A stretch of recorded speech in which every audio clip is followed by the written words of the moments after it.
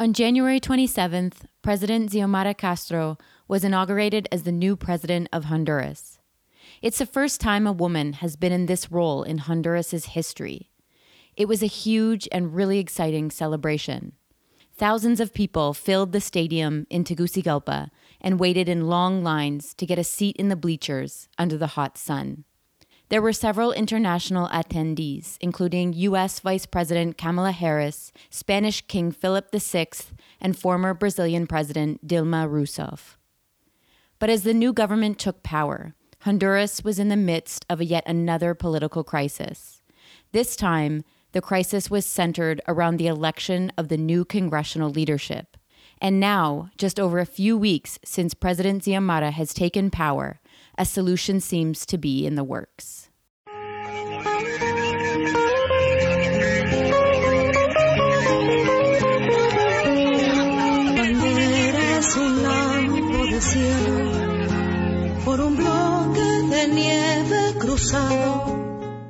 Welcome to the Honduras Now podcast. This podcast shares human rights stories from Honduras and connects them with global issues and North American policy. I'm your host, Karen Spring, a longtime human rights activist that has lived in Honduras for over a decade. Thanks so much for listening.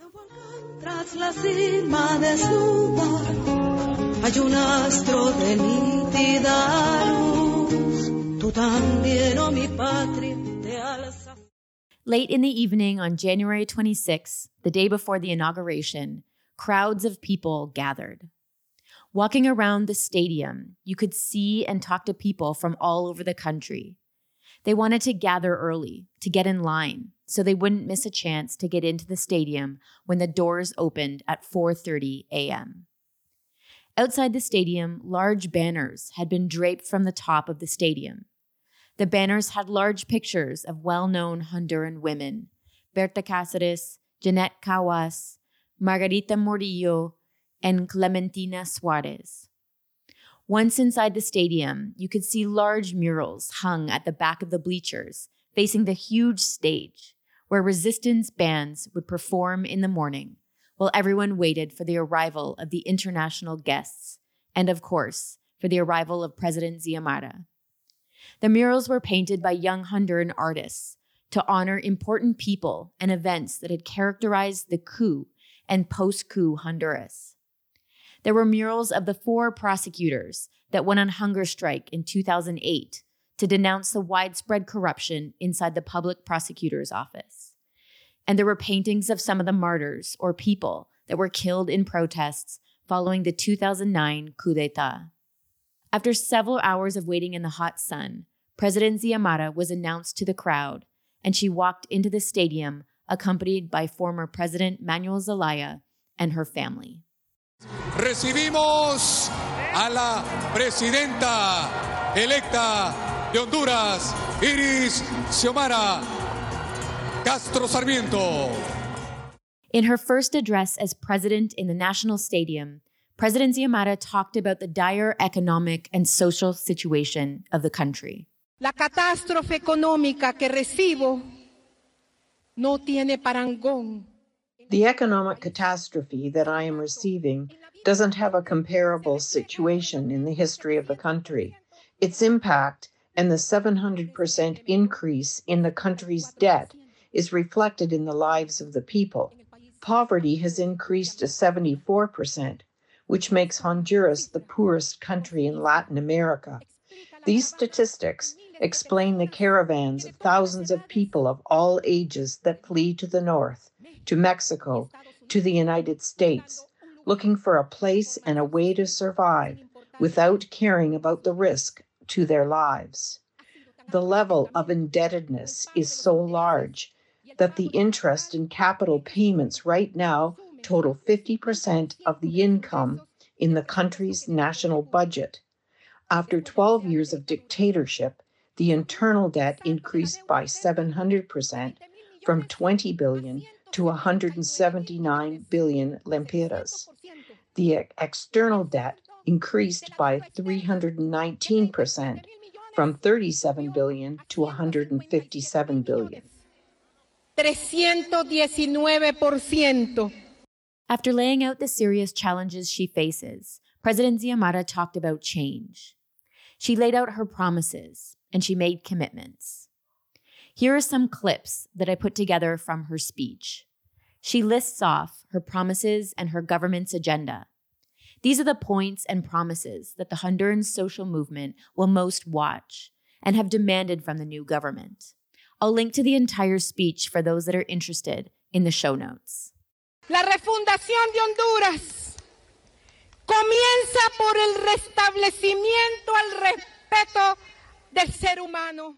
The refoundation of Honduras starts with the restoration of respect for human beings, the inviolability of life and security for all citizens.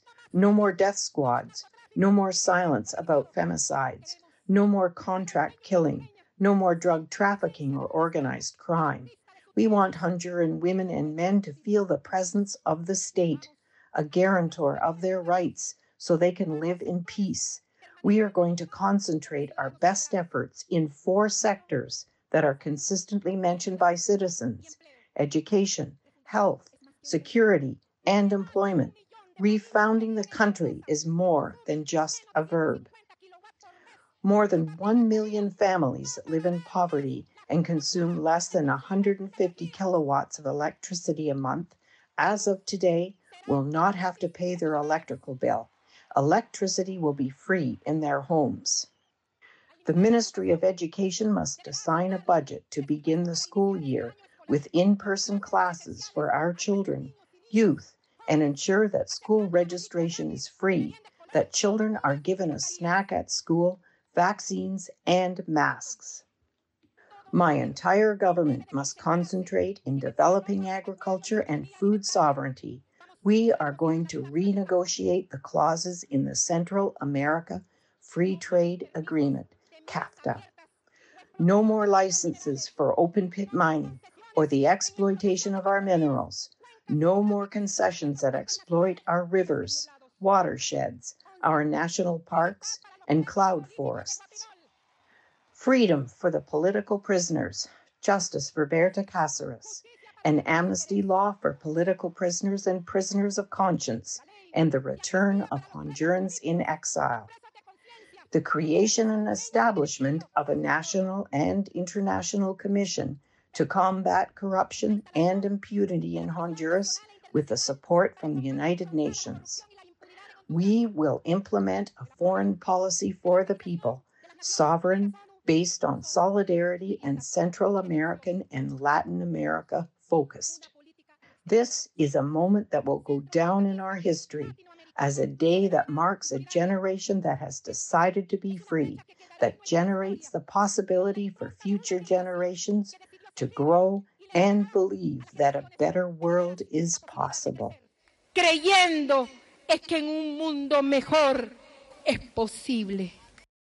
Throughout the inauguration, there was lots of chanting from the bleachers. When the MC introduced and welcomed Vice President Kamala Harris, everyone started chanting, "Lléveselo," or "Take him with you, referring to Juan Orlando Hernandez and the drug charges he likely faces in the United States.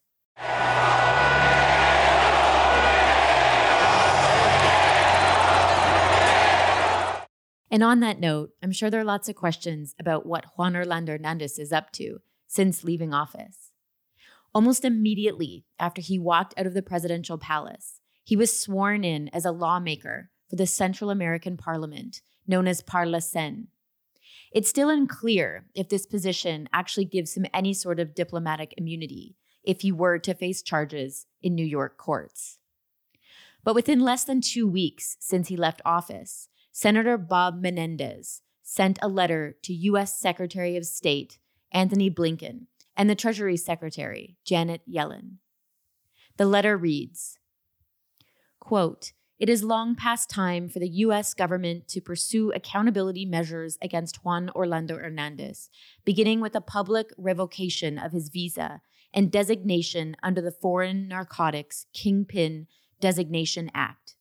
It is imperative the Biden administration take a firm stand on behalf of the rule of law in Honduras by holding the country's leaders accountable. Accountability is a bedrock of democracy and the rule of law, unquote. Shortly after Senator Menendez sent that letter, on February 7th, U.S. Secretary of State Blinken declassified and published the news that Juan Orlando Hernandez had been listed on the United States Corruption and Undemocratic Actors list. Apparently, Ho was put on the list on July 1st, 2021, but it had remained a secret. I imagine because he was still in office. Now, being included on this list means that Ho is ineligible for visas and admission into the United States. But since leaving office, Ho has been aggressively tweeting at anyone that writes or mentions his involvement in drug trafficking. He's been responding with long threads to international media outlets on Twitter that mention his drug ties, desperately attempting to so-called correct the record and clear his name. But I feel like the clock is ticking for Juan Orlando Hernandez. Now, as exciting as the inauguration of the new government was, it was dampened by a pretty intense political crisis in the Honduran National Congress. A week before President Xiomara was supposed to take power, Congress had to elect a provisional leadership consisting of a president, a vice president, and a secretary of Congress. The leadership would then oversee the election of the permanent congressional leadership a few days later, and normally, although not always, the provisional leadership ends up being elected as the permanent leadership. So some of you might remember from the previous episodes that President Xiomara made an agreement with Salvador Nasrallah and the PSH party when they formed the presidential coalition to run in the elections. President Xiomara said that PSH could choose the president of Congress if they were successful in the elections. PSH subsequently chose Congress Representative Luis Redondo to assume that role as president. It was thought that the entire Libre Party and PSH would respect this agreement, but this did not turn out as planned. On Friday, January 21st, the day that the provisional leadership was supposed to be elected, a fight broke out in Congress. Yes, a literal fight, a fist fight. When the session opened, Libre Congress Representative Beatriz Valle asked for the floor and quickly nominated Libre Congressman Jorge Calix as president. Since the National Party Minister of Government was controlling the session, without allowing any further nominations or voting process, he quickly began to swear in Jorge Calix as president.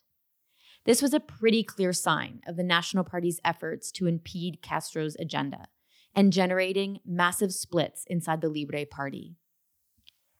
Right as Calix was being sworn in, many Libre Party representatives stood up and started yelling, "Traitors, traitors." One Libre congressman, acting to defend President Xiomara's agreement with the PSH party, jumped onto and over the congressional podium to try and stop the swearing in. A fight broke out, kicking the alleged traitors off the stage. And then Luis Redondo was quickly nominated and sworn in as president of Congress. Let's just say it was quite the scene, and it was a scene that was repeated over and over again on national TV. The following day, President Xiomara convened a protest gathering under the National Congress to safeguard the building from the traitors or the Calix leadership from entering the following day for the permanent leadership vote. Thousands of people gathered. Here's a short audio report I did from that gathering.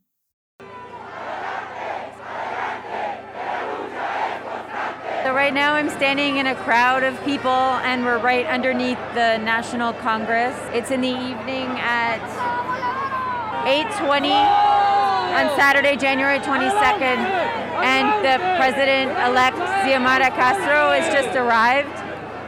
You can hear all around me that people are cheering, and she's just gotten onto the stage, and it seems like there's a mic problem and people are waiting around, waiting to see if she's going to talk.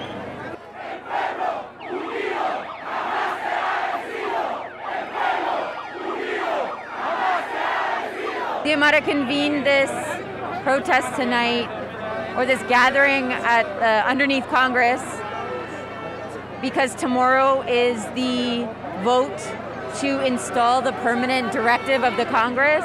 There was supposed to be a vote to install a provisional government, but there was divisions in the party, and the part of the party that is aligned with the interests of the oligarchs and of the National Party and the Liberal Party and the traditional parties in the country, and basically illegally elected the provisional government, which includes people in the Libre Party, but people that have betrayed Xiomara's agreement with Salvador Nasrallah.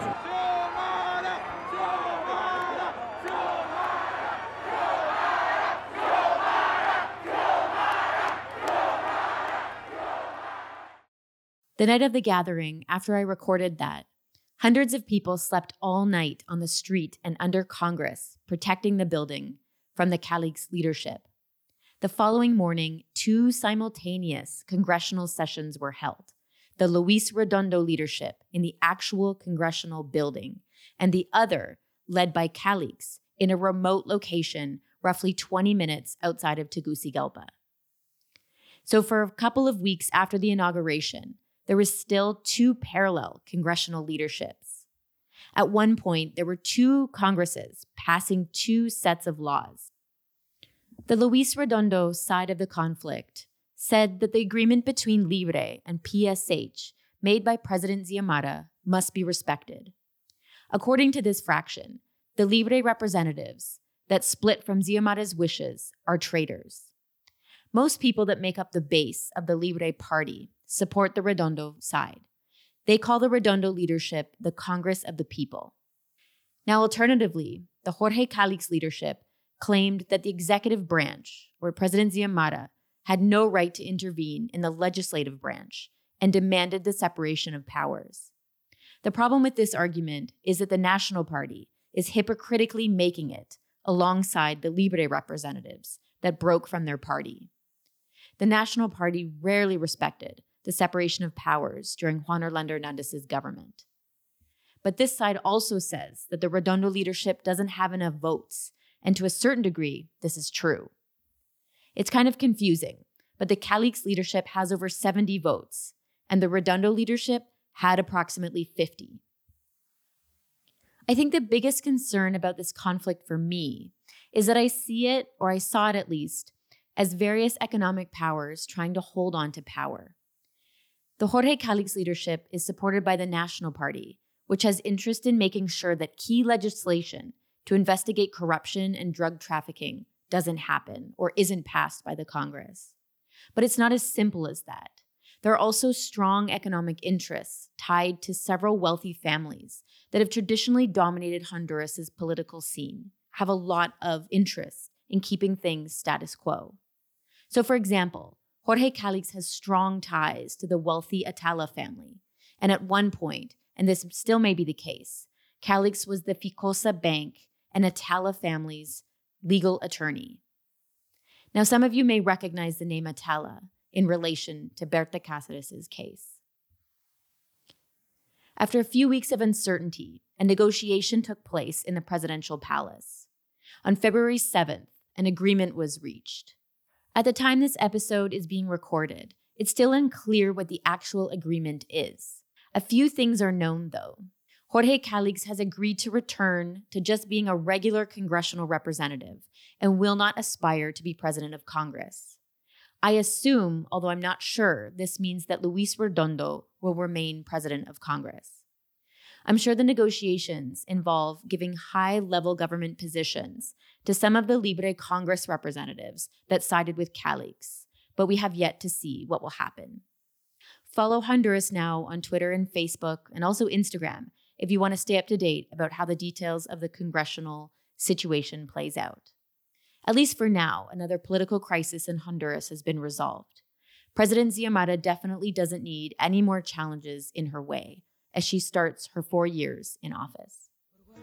That is the episode for the day.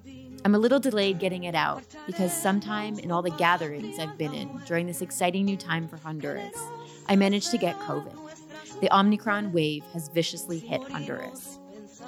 Thank you to the people that continue to support this podcast. If you're a listener and want to support the shows and the work that I do, not only in producing this podcast, but also in supporting the Honduran social movement. Please go to hondurasnow.org and make a donation. You can also find the show notes for this episode and all past episodes there as well. Thank you so much for listening.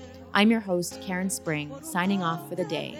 Until next time, hasta pronto. Y se ven en su fondo sagrado 5 estrellas de pálido azul.